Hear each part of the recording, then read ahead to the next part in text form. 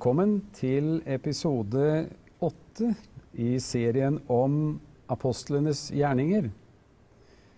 Vi har tatt for oss hele denne boken som handler om nettopp det apostlene erfarte. Og i dette tilfellet så har jeg med meg Øyvind Gårder Andersen. Velkommen i studio igjen. Takk. Vi er kommet til kapittel 7. Og i den sammenheng så er det talen til Stefanus, den første martyr, som omtales. Og la oss gå inn i teksten og høre videre hva som blir sagt. Våre fedre hadde vitnesbyrdets telt i ørkenen. Han som talte til Moses hadde påbudt ham å gjøre det etter det forbildet han hadde sett. Dette tok våre fedre i arv, og sammen med Josva førte de det inn i det landet som hedningene hadde eid, det som Gud drev bort for våre fedre. Slik var det like til Davids dager.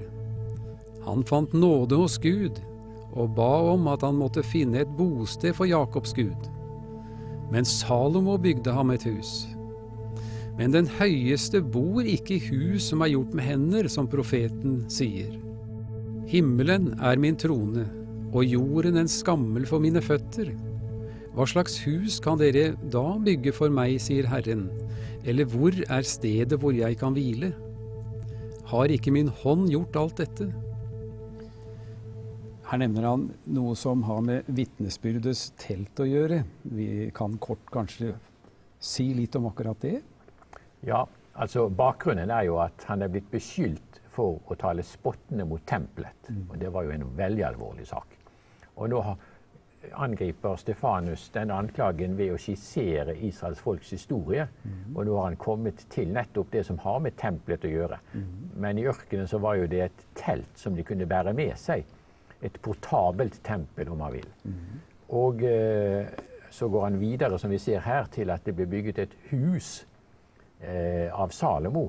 Det var det praktfulle tempelet som Salomo lot bygge. Men så sier også Stefanus her at den høyeste, det vil si Gud, bor ikke i et hus som er gjort med hender. Så han angriper samtidig den tankegangen at Gud kan identifiseres med et bygg. For himmelen er hans trone, og jorden er skammelen for hans føtter, som han sier her. Så hvordan kan man bygge et hus for ham? Har ikke min hånd gjort alt dette? Altså alt som er jo skapt av Gud. Og så går han videre med å adressere dem, som vi skal se på denne bakgrunnen igjen. Så jeg foreslår at vi leser videre. Ja, for da spisser han egentlig talen sin litt mot det med den hellige ånd. Og la oss gå videre fra vers 51 og så høre hva Stefanus videre sa til disse som hørte på ham. Dere stivnakker og uomskårne på hjerter og ører. Dere står alltid den hellige ånd imot. Som deres fedre, så også dere. Hvem av profetene ble ikke forfulgt av deres fedre? De drepte dem som forut forkynte at den rettferdige skulle komme, han som dere nå har forrådt og myrdet. Dere som har mottatt loven, gitt ved engler, og ikke har holdt den. Stefanus regnes for å være en åndelig mann, en fornuftig mann, men her kommer han med sterke uttrykk. Han kaller de for stivnakker og uomskårne på hjerter og ører. Ja, han gjør jo dette på bakgrunn av deres avvisning av Jesus Kristus som Messias. Og så har han tatt opp hvordan også i deres historie så sto de profetene som Gud hadde sendt imot, og tok ikke imot deres budskap, og på lignende måte er det nå. Historien gjentar seg. Når Gud nå har sendt Messias, som de har ventet på, så tar de ikke imot ham, men avviser ham også. Og hvem av profetene ble ikke forfulgt av deres fedre, som han sier? De drepte dem, som forut forkynte at den rettferdige skulle komme, han som dere nå har forrådt og myrdet, og da taler han jo om Jesus. Og når vi nå leser videre, så ser vi hvordan de reagerte på denne direkte talen fra ham. For først har han nå skissert på en veldig klok og smart måte deres historie, og vinklet det slik at det leder fram til at han peker på Jesus, og adresserer dem når det gjelder deres behandling av ham. Ja, og nå skal vi høre, for nå skjer det noe med tilhørerne som veldig spesielt. Så la oss høre videre i teksten. Men da de hørte dette, stakk det dem i hjertet, og de skar tenner mot ham. Men han var fylt av den hellige ånd, og rettet blikket opp mot himmelen. Han så Guds herlighet, og Jesus stå ved Guds høyre hånd.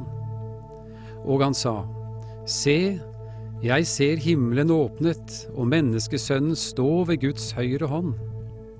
Da skrek de med høy røst og holdt seg for ørene, og stormet alle som en inn på ham. De drev ham ut av byen og steinet ham. Vitnene la klærne av seg ved føttene til en ung mann som heter Saulus. Og de steinet Stefanus, mens han ba og sa, «Herre Jesus, ta imot min ånd.» Så falt han på kne og ropte med høy røst, «Herre, tilregn dem ikke denne synd.» Og da han hadde sagt dette, sovnet han inn. Her kommer det inn en setning igjen. Dette som vi har sett på før, at det var noe som stakk dem i hjertet. Ja, de ble rammet av det han sa. De kjente seg truffet. Men i stedet for å ta imot det han sa, så avviser det. Og da reagerer de som de gjør, med å ta livet av ham. De stener ham. Han blir den første kristne martyr. Men den historien om at han på denne måten gir sitt liv for Jesus, som en modell også for alle som senere har måttet gjøre det, den jo voldsomt interessant. Han fylt av den hellige ånd, står det. Ja. Han ser opp mot himmelen, og så ser han Guds herlighet, og Jesus står ved Guds høyre hånd. Men hvordan kunne han se det? Ja, altså, her åpner nok Gud hans øyne, så at han ser inn i den åndelige verden. Og nå det jo slik at det står om Jesus at han sitter ved Guds høyre hånd. Ja. Det uttrykket sier jo at Jesus regjerer sammen med sin far. Ja. Men her sitter ikke Jesus, her står han. Ja, hvorfor gjør han det? Hvorfor står han, ja. Jeg tror at forklaringen at i respekt for den første martyr, som gir sitt liv for ham, så reiser Jesus seg i respekt for å ta imot den første martyr, for å ønske han velkommen. Det første blodvitne. Det står jo at Jesus som siste ord til sine disipler, før han ble tatt opp til himmelen på himmelfartsdag, så sier han, dere skal få kraft i det den hellige ånden kommer over dere. Og dere skal være mine vitner. Og ordet vitne på gresk ordet martyr. Ja, og det betyr vitne, det kan blant annet bety vitne i rettssak. Men senere har det også fått betydningen av blodvitne. Så når vi bruker ordet martyr i dag, så taler vi om dem som gir sine liv. Så som den første blir Stefanus, den som gir sitt liv som et blodvitne for Jesus. Men du nevner at Jesus reiser seg for å ta imot ham? Ja. Hvor drar Stefanus? Altså, jeg tror at det riktig ut fra både Bibelen og ut fra menneskers erfaring å tenke slik at vår ånd, vår sjel går til Gud. Vi går ikke inn i en bevisstløs tilstand. Kroppen dør. Også kroppen skal senere oppstå, men det gjenstår. Men vi går ikke inn i en bevisstløshetstilstand. Vi går til Gud, slik som Jesus sa til røveren på korset, sannelig, i dag skal du være med meg i paradis. Så det var herligheten, Guds herlighet som ventet. Men dette med kraft, vi ser at det innebærer også kraft til å bli martyr. Ja. Her jo Stefanus fylt av den hellige ånd. Guds herlighet kommer over ham på en slik måte at han får kraften han trenger også til å gi sitt liv.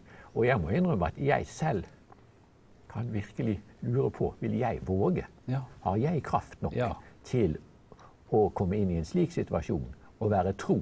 Og det tror jeg det mange mennesker som tenker akkurat de tankene. Tenk på de som under ISIS styre i dag, for eksempel. Som får valget. Enten forlater du din tro og bekjenner Muhammed og Allah, og ellers får du hodet kappet av. Ja. Og det å være tro i den situasjonen. Altså vi har løfte om at vi skal få kraft. Som det en dag så skal den styrke være, slik som Lina Sandell skrev i sin sang. Ja. Blott en dag, et øyeblikk av gangen. Ja. Så det tror jeg vi skal få lov å ta til oss og hvile i. Akkurat. Men samtidig så ser vi her da at han bruker ordet menneskesønnen. Ja. Og det et uttrykk som Jesus brukte om seg selv, Ja, men som ellers ikke brukes. Men her gjentar Stefanus det samme om Jesus som Jesus sa om seg selv da han sto foran øverstepresten. Ja. Han sier at han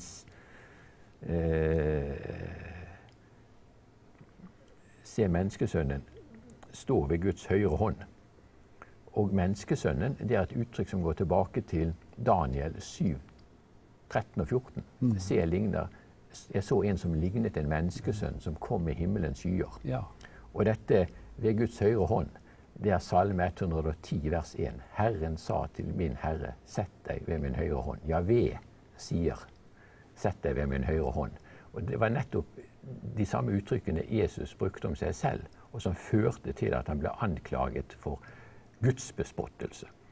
Og de samme uttrykkene som Jesus brukte om seg selv, bruker nå Stefanus om Jesus i denne situasjonen her. For å gå enda et steg inn i akkurat dette som du sier, ved Guds høyre hånd, er det en spesiell plass på Guds trone, dette med denne høyrehåndsplassen? Altså først og fremst så handler det om at Jesus regjerer sammen med sin far. Så dette at han sitter der, altså man kan nok også tenke det bokstavelig, men først og fremst så uttrykker det en maktrealitet. Han den som har all makt i himmel og på jord, sammen med sin far. Men vi ser at nettopp det at han sier dette han sier om Jesus, det fører til at de ytterligere går på og driver ham ut av byen og steiner ham. Og da kan vi lure på, var dette et ureglementært justismord? Fordi at jødene hadde jo ikke rett til å dømme noen til døden. Det måtte romerne gjøre. Derfor kunne ikke øversteprestene og det høye råd dømme Jesus til døden. Men det en annen interessant faktor som dukker opp her.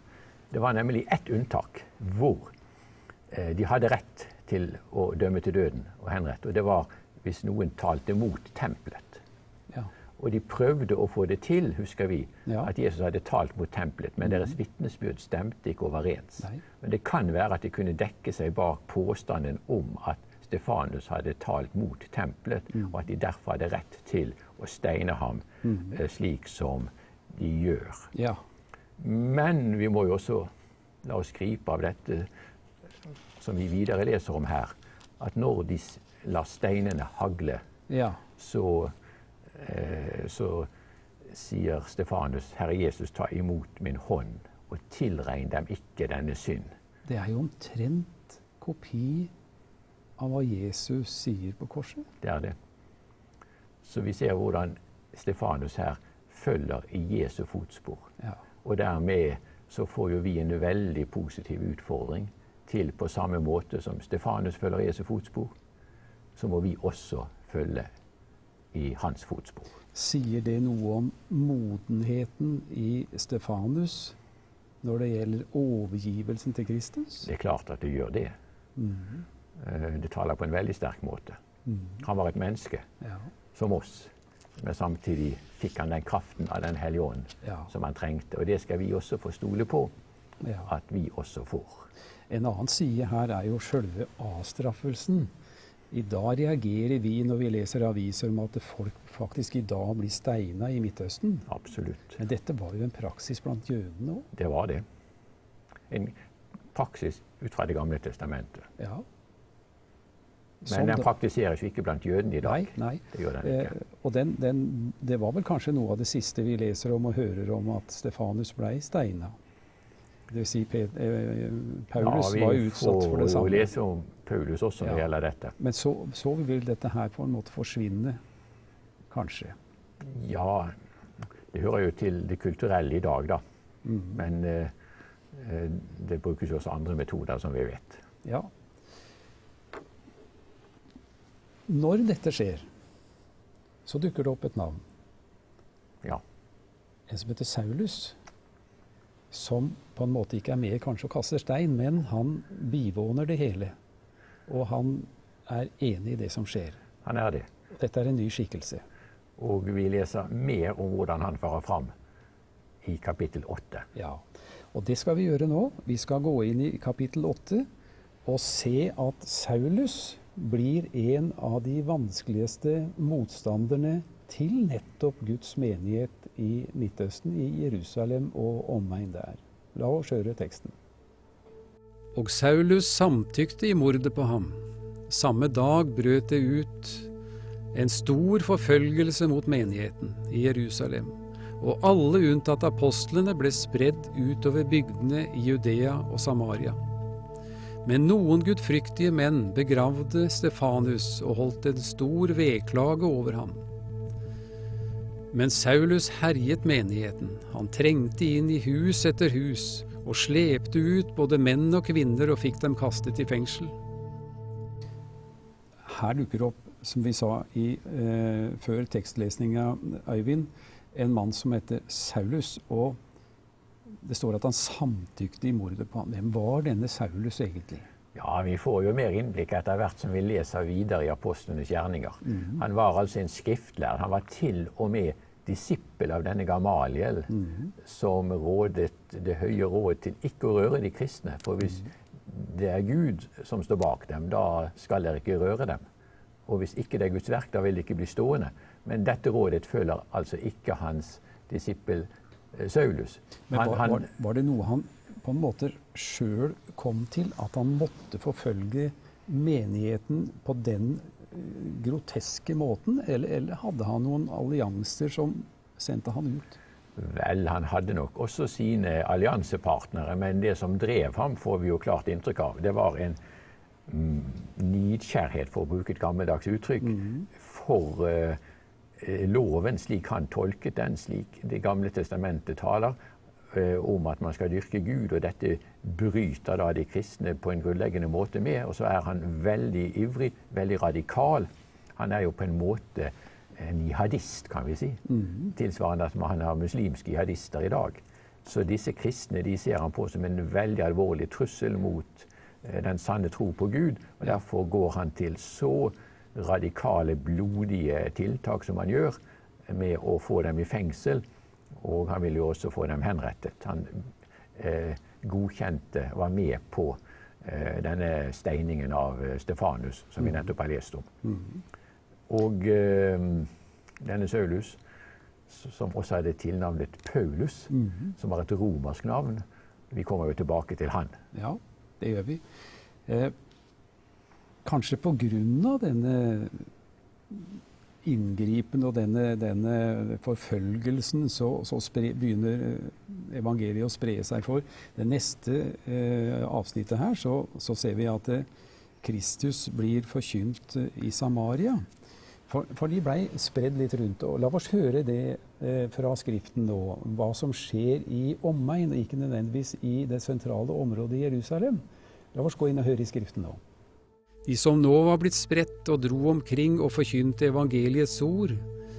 Philip kom da til en by i Samaria og forkynte Kristus for dem. De ga alle akt på det som ble sagt av Philip, da de hørte og så de tegn han gjorde.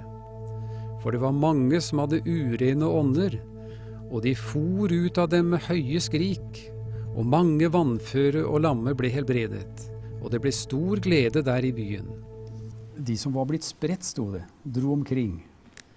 Dro de 2 og 2, tenker du, eller dro de 1 og 1, og bare på måfå spredde seg sånn litt uten noe spesielt mønster, eller hva tenker du? Det står det jo ikke noe om. Nei. Men det som jeg synes veldig interessant å merke seg, det at det som egentlig tenkt her å skulle knuse og kvele den kristne forkynnelsen, det virker motsatt. Og nå tror jo vi at bak dette forsøket på å kvele den kristne tro står djevelen som Guds motstander. Og vi kan tenke oss, når det gjelder det med det onde, at forholdet mellom Gud og djevel som et sjakkspill. Djevelen foretar visse trekk og tror at nå skal han beseire Gud, men Gud alltid smartere. Så djevelens trekk slår tilbake på ham selv. Og det ser vi også i dette tilfellet. Den forfølgelsen som settes i gang, den fører til at det kristne budskapet blir enda mer spredt. For nå drives de ut fra Jerusalem og bringes rundt omkring, og der forkynner de evangeliet der de kommer. Så dette fører faktisk til fremgang for den kristne tro i stedet for motsatt. Det blir som å prøve å slå med en grein på en grassbrann, og så virvler bare flammene videre ut. Ja, det kan du si. Ja. Akkurat likedan, kan vi si. Ja, det er et veldig godt bilde. Ja. Men det skjer jo noe her da, i dette her. Når de da kommer ut, så skjer det store tegn og under. Ja, det er Philip, en av disse 7 som skulle forestå matutdelingen, som vi leste om. En av de som jobbet sammen med Stefanus. Han kommer nå til Samaria og forkynner Guds ord der. Og det fører til et veldig gjennomslag. Det skjer store tegn og under. Vi har demonstrasjonssiden. Og onde ånder drives ut, og mange lamme blir helbredet, og det blir stor glede der i byen. Ja. Så det er et veldig gjennomslag for evangelieforkynnelsen nettopp i Samaria. Ja, og det som er på en måte summert opp her, det minner jo mye om avslutningen på Markus-evangeliet, Eivind. Det er nettopp det vi ser illustrert her også. Og det står jo i slutten av Markus-evangeliet, de gikk ut og forkynte overalt. Ja. Og jeg er så glad i dette ordet overalt. Ja. For hvor er overalt? Det er overalt. Ja, det er overalt. Så også i Samaria, som jødene så ned på, som de så på som ikke riktige gudsdyrkere, og som de ikke vil ha noe med å gjøre. Nettopp der får forkynnelsen om Jesus et veldig gjennomslag. Ja. Og så kommer vi til en interessant situasjon. I dag, her i Norge, så lever vi som kristne og har vår tro, og vi tror på overnaturlige ting. Men parallelt i Norge så er det en voksende interesse for åndelige opplevelser, som vi tenker at det ikke har noe med Guds ånd å gjøre, men med ondskapens ånde her å gjøre. Og nettopp det kommer til syne her. Vi skal høre om en trollmann som til slutt bekjenner troen, og vi skal høre teksten der, hva den forteller om denne trollmannen. Men en mann som heter Simon hadde fra før av vært i byen og drevet trolldom, og han hadde satt folket i Samaria i stor undring. Han utga seg selv for å være noe stort. Og alle, både små og store, lyttet til ham. Og de sa, han er Guds kraft som kalles den store. De gav akt på ham, fordi han i lang tid hadde satt dem i undring ved sine trolldomskunster. Men da de nå trodde Philip som forkynte dem evangeliet om Guds rike og Jesu Kristi navn, så lot de seg døpe, både menn og kvinner. Og Simon tok ved troen han også, og da han var blitt døpt, holdt han seg stadig til Philip. Han var ute av seg av undring da han så de tegn og de store undergjerninger som ble gjort. Ja, her ser vi jo, som du nettopp sa, en veldig parallell til vår situasjon i dag. Dette med New Age. Ja. Og det er jo en veldig interesse for det blant mange. Ja. Overnaturlige fenomen. Men nettopp denne lengselen etter overnaturlige fenomen, det forteller at vi mennesker er skapt for noe mer enn det materielle. Vi er skapt for den åndelige dimensjonen, og derfor har mennesker en hunger i seg etter den åndelige dimensjonen. Men dessverre kan mennesker forledes til å søke på feilaktige måter. Og det var jo nettopp det som hadde skjedd med denne Simon, trollmannen. Ja. Men vi kan jo for å bruke dagens uttrykk si at de var veldig interessert i New Age i Samaria. Ja. Men når Philip kommer, så opplever de at dette er så mye sterkere. Det er under og tegn som skjer av en helt annen kvalitet. Så i stedet for å høre på denne, for å popularisere med dagens uttrykk, New Age-representanten, så begynner de å lytte på Philip i stedet for. Ja, til og med Simon, trollmannen selv, hører på Philip og blir en kristen og lar seg døpe. Det er det siste vi rekker i denne episoden, Eivind. Men vi skal høre mer om denne trollmannen, om hvordan det går med han i den neste episoden. Så takk for at du var med oss så langt, og velkommen tilbake i neste episode.